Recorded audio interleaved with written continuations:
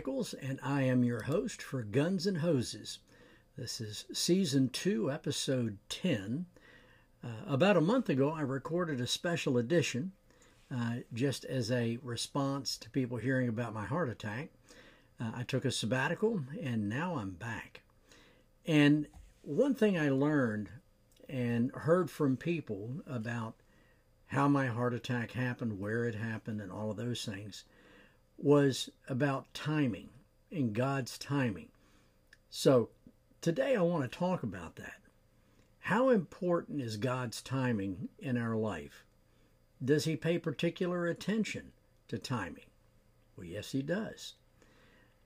So I'm going to go through a few verses and then I'll give you some illustrations. Let's look at John 1, verses 1 and 14. God wanted to let us know that in the beginning was the Word, and the Word was with God, and the Word was God.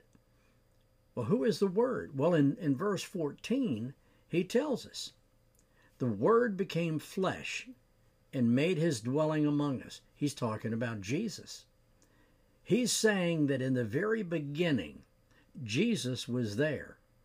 God, Jesus, and the Holy Spirit. We read in Genesis that the Spirit of God moved upon the deep.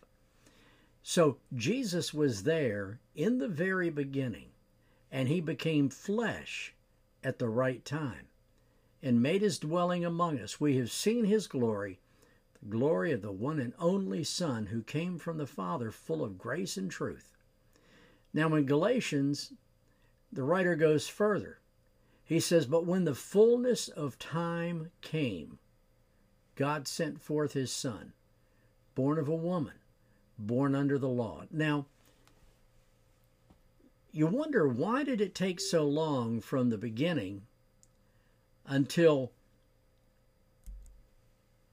the time Jesus came for God to send Him? There was a lot of suffering going on. A lot of things were happening in the world. The Jews had been in captivity. They were looking for a conquering king. But it wasn't until God saw fit that the time had come that He sent Jesus. It was the perfect time in God's plan.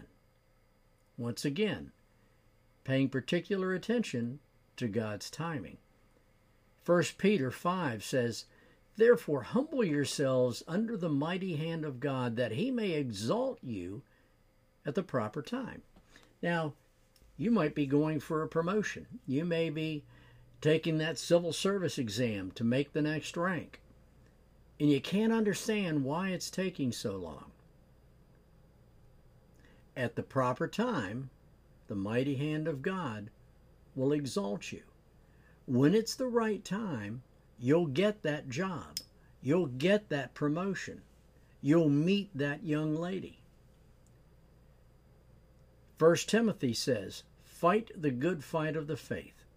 Take hold of the eternal life to which you were called when you made good your confession in the presence of many witnesses, in the sight of God, who gave life to everything in Christ Jesus, who, while testifying before Pontius Pilate, made the good confession, I charge you to keep this command without spot or blame until the appearing of our Lord Jesus Christ, which God will bring about in His own time.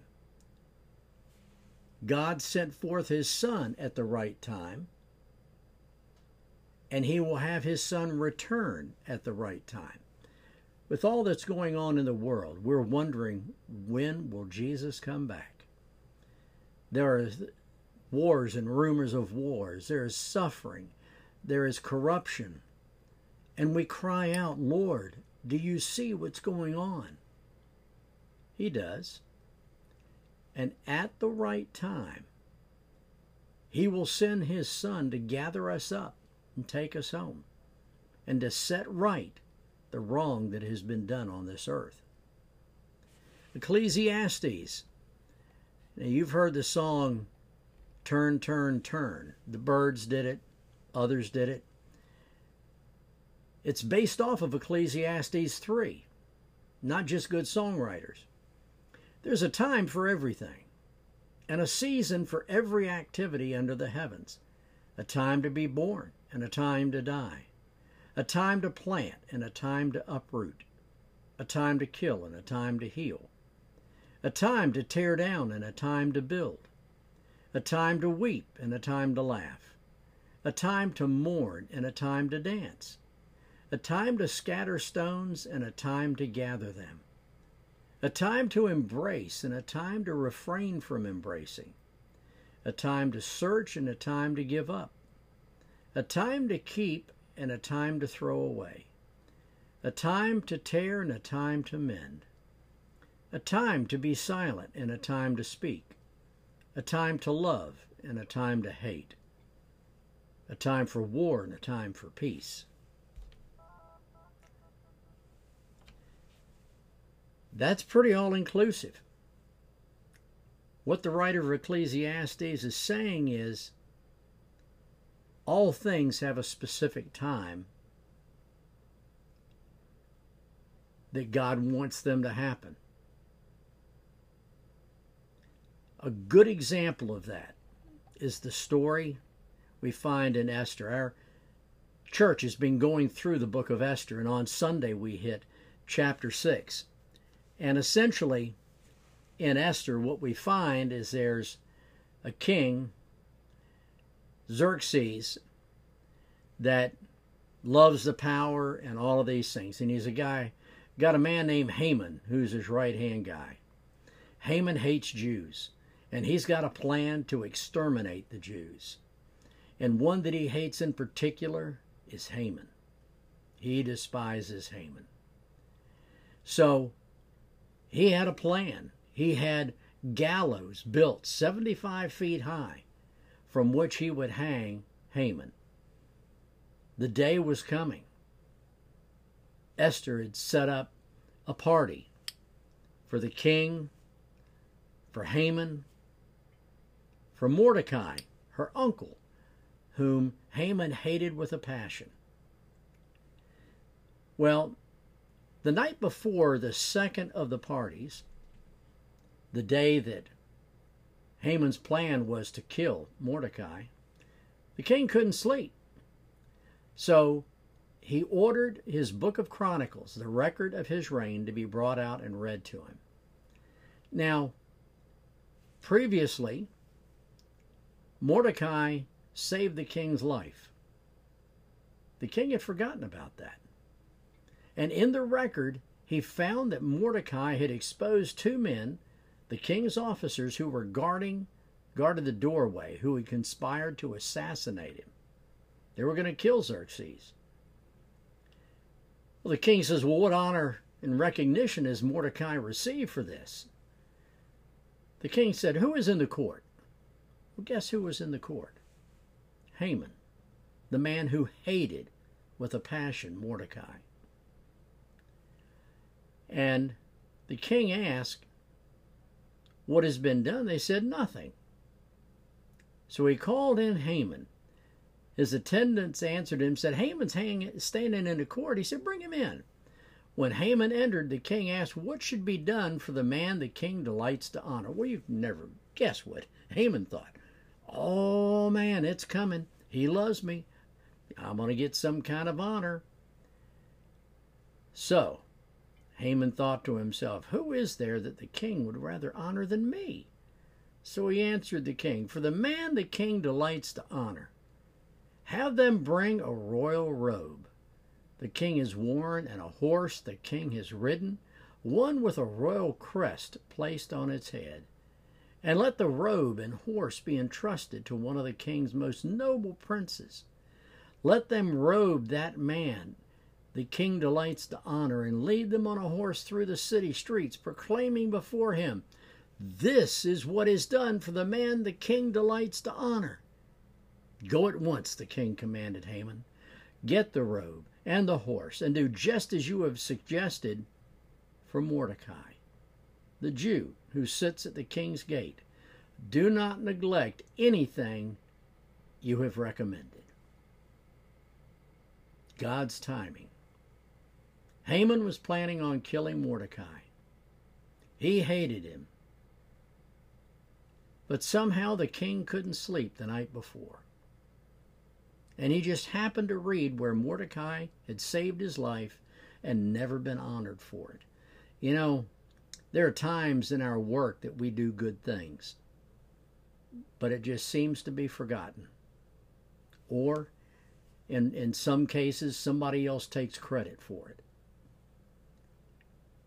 God saw what was happening to Mordecai. And he kept that king from sleeping so he would realize nothing was done.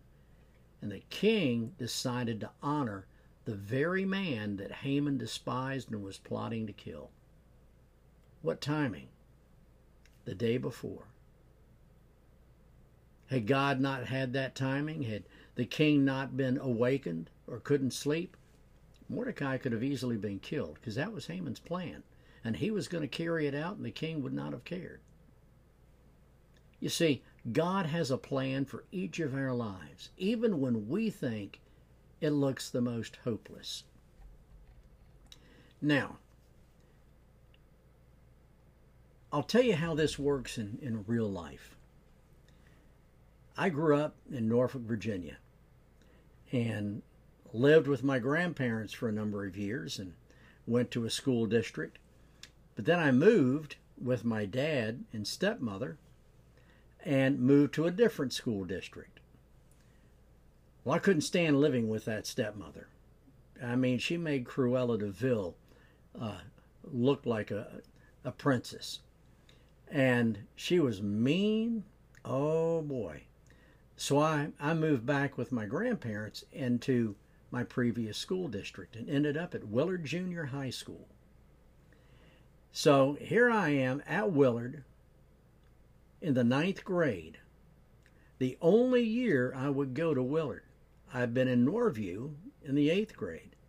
I went to Willard in the 9th grade and would go to Maury in the 10th grade. Well, I was sitting in homeroom, and this young girl stood in the doorway. And I tapped the guy on the shoulder in front of me. I said, "Man, who is that?"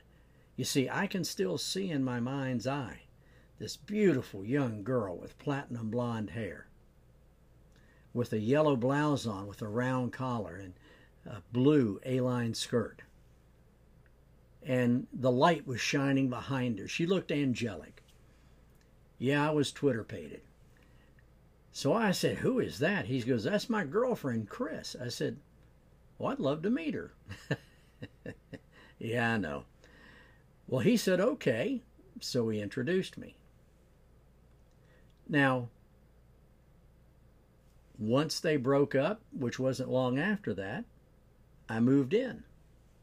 And several years later, we ended up getting married. Now, think about God's timing.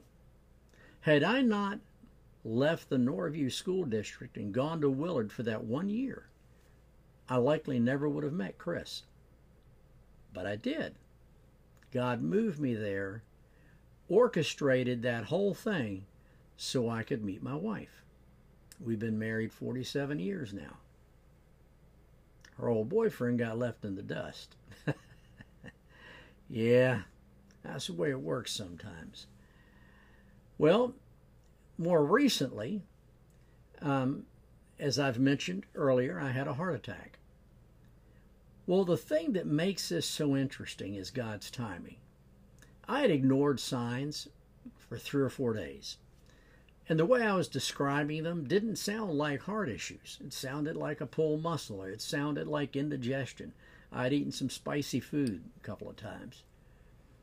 But the Sunday before my Tuesday heart attack, I went with my son driving his 4Runner up to West Virginia to take it to his new home. And on that Sunday night, we went to Buffalo Wild Wings, and I had pain. I thought, well, it's the food. It's spicy. And the next day, I drove back, rented a car, and drove back to Nashville, down Interstate 65, where there is nothing. If I'd have left Charleston, West Virginia, and had a heart attack on 65, there would have been nothing significant available to help me out. I'd have been alone. But, as God would have it, I made it back to Nashville, had pains that night, had already called in for a doctor's appointment on Tuesday morning. I got there Tuesday morning, my wife drove me, and there was a meeting. The doctor's office was having a staff meeting. So we were sitting outside waiting to be let in. Sitting next to me was a cardiac anesthesiologist. Well, the pain came back pretty harshly.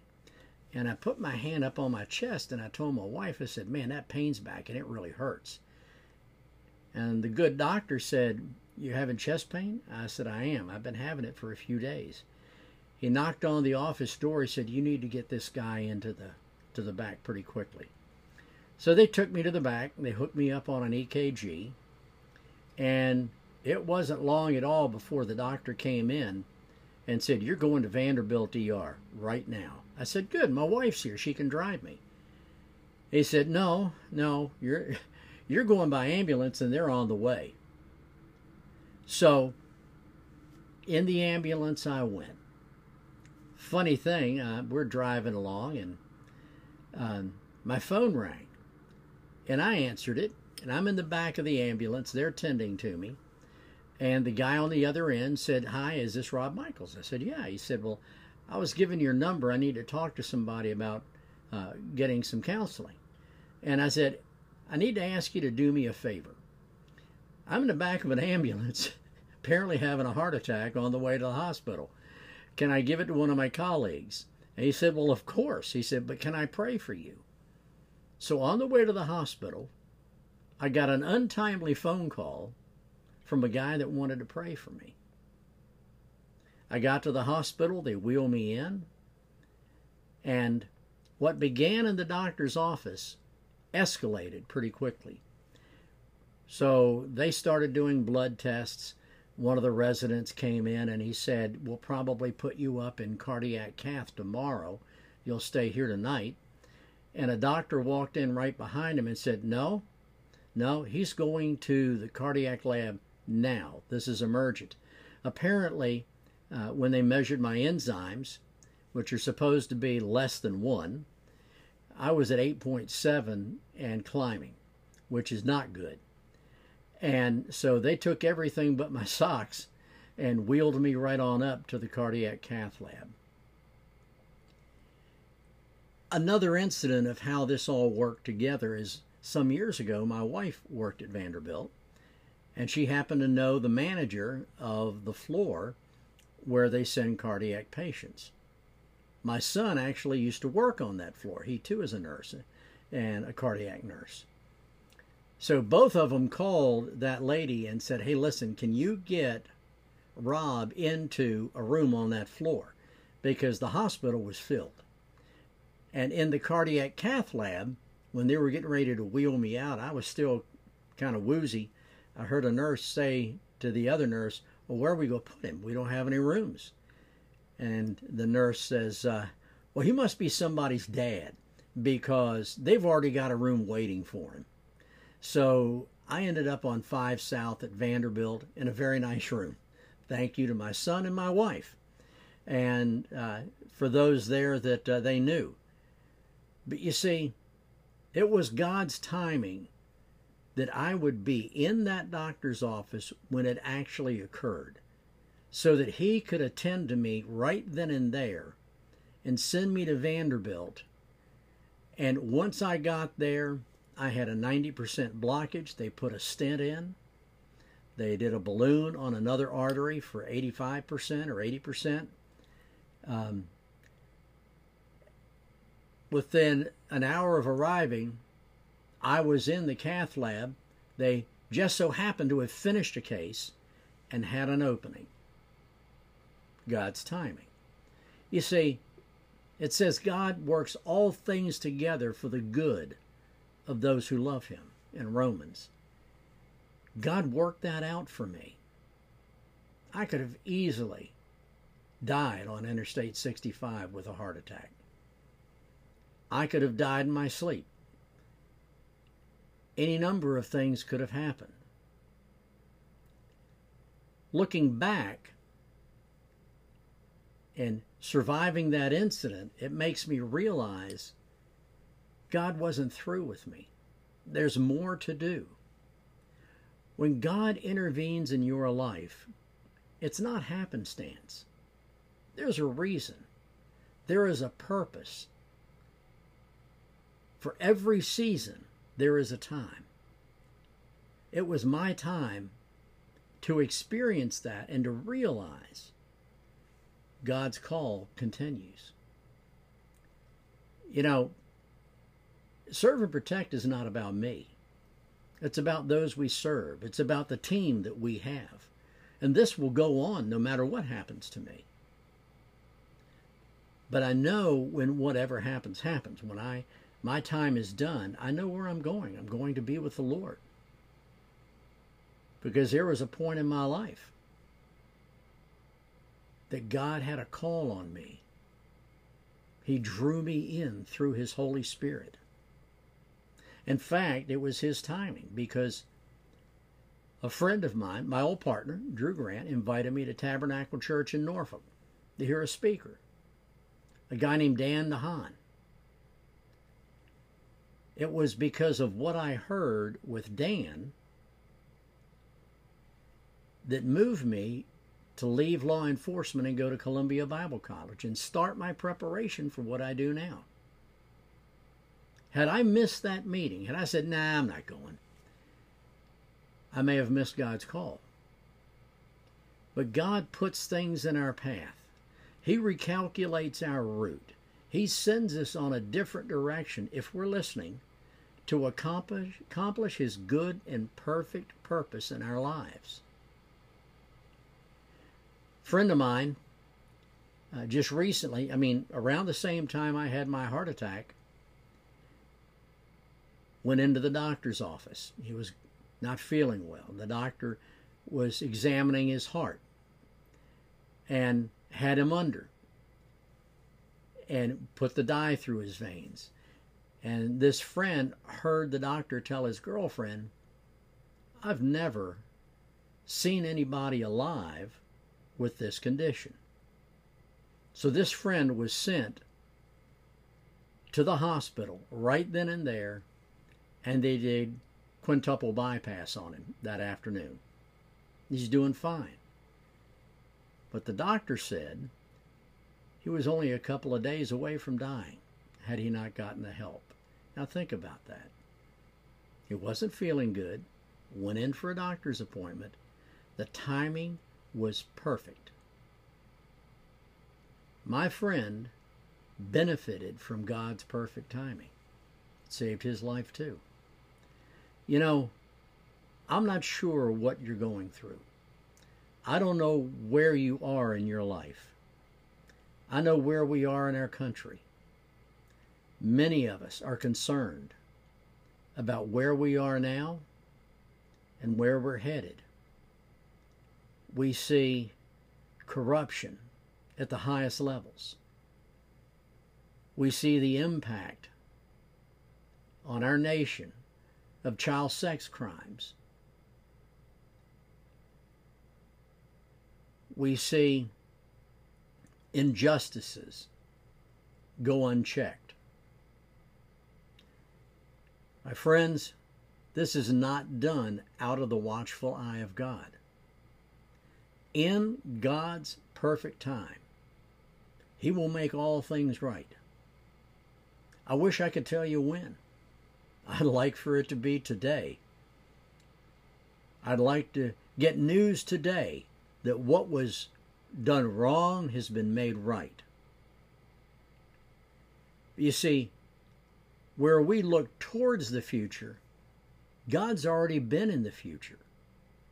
He knows everything that's going to happen. Think about the children of Israel. He could have sent Moses into Pharaoh and just said, let my people go, and they let him go. But no, God took them through plagues, a series of them, until Pharaoh finally reneged and said, okay, get out of here. Take all the riches, go. But there was a purpose in that. There was a purpose, and the children of Israel getting right up to the Red Sea. And Pharaoh's army coming chasing down behind them because Pharaoh had a change of heart. He wanted everything back. And the children of Israel were moaning and groaning. We should have stayed in Egypt. We should have surrendered to the Pharaoh. What have you done to us, Moses? We get like that a lot, don't we? Not wanting to wait on God's timing. But what did God do? He didn't tell them to swim across the Red Sea. Moses put his staff in the water, and the water parted. They walked through on dry land. And when they got to the other side, the waters closed and swallowed the forces of Pharaoh. Their enemy defeated. My friends, no matter what you're going through, God knows and God cares. Too often we gripe and moan and groan about what God is allowing us to go through. Yet, He knows, and He will part our Red Sea. He will provide a way. He will look to hope. You know, as it regards our nation, Scripture says, if my people who were called by my name will humble themselves and pray and turn from their wicked ways and repent, I'll heal their land. There are two issues here. You know, one, repenting means turning 180 degrees from where you were. It implies that you were surrendering your life to Jesus Christ. That's hard for some of us to do. We don't want to give up control. We don't want to admit that we're not the final authority in our life. We want to be our own boss. You can hear those words. You're not the boss of me. On the other hand, we have an opportunity to surrender our lives to the Creator of the universe, the one who sent His Son to die for us, whose Spirit moves about the earth, and when we turn to Christ, His Spirit comes to live in us, to bring us comfort and peace and direction. Or we can be on our own and suffer the consequences. I would challenge you today, call out to God and ask Him to show you truth. Ask Him to give you wisdom, for He'll do that. For me, that was done many years ago. Now, does that mean you'll be perfect? No, I'm sure not. But I'm saved. I know that in the end, I'll be going to heaven. I know between now and then, God gave me an extended time to continue the work that He gave me to do, whether it's Serve and Protect, where we're getting therapists for public safety and medical professionals, or doing these Guns and Hoses podcasts. We have a small audience, but that doesn't matter. My hope is that the words you hear and the truth I present will help you in your life. God bless you. I pray that you'll join me in praying for our nation. Pray for those who keep our nation safe, the military, because they're under attack by a liberal, corrupt administration who wants to punish anybody that disagrees with them. Our law enforcement is under attack. Last week, we had 4 officers killed in a 24-hour period. Yesterday, we had a governor who sent out a memo and called police officers racist killers. Now, what do you think that does to the weak-minded, bitter, and hate-filled people who already want to get after police officers? It empowers them to go out and kill. You don't think that's correct? Look at what happened in New York when they marched through the streets and said, what do we want? Dead cops. When do we want them? Now. There was a man attending that march who left and went to Baltimore and shot his girlfriend, took his gun, went back to New York City, found officers Liu and Rayao sitting in their patrol car, minding their own business, and he executed them before he committed suicide. You saw the marches, pigs in a blanket, fry them like bacon. Subsequent to that, we had quite a few police killings. I've got an article coming out called Presumption of Guilt. Law enforcement doesn't enjoy constitutional protections of innocent until proven guilty. At least that's the way the media and politicians approach it. They assume the officer is guilty and challenge the officer to prove himself innocent. And that is the very opposite of what our founding fathers believed. Everyone has the right to a fair and impartial trial. My friends, our nation's in a tough spot. Pray for our police. I beg of you. For the firefighters, for those that work in corrections, for the dispatchers who are the front line who get that first phone call,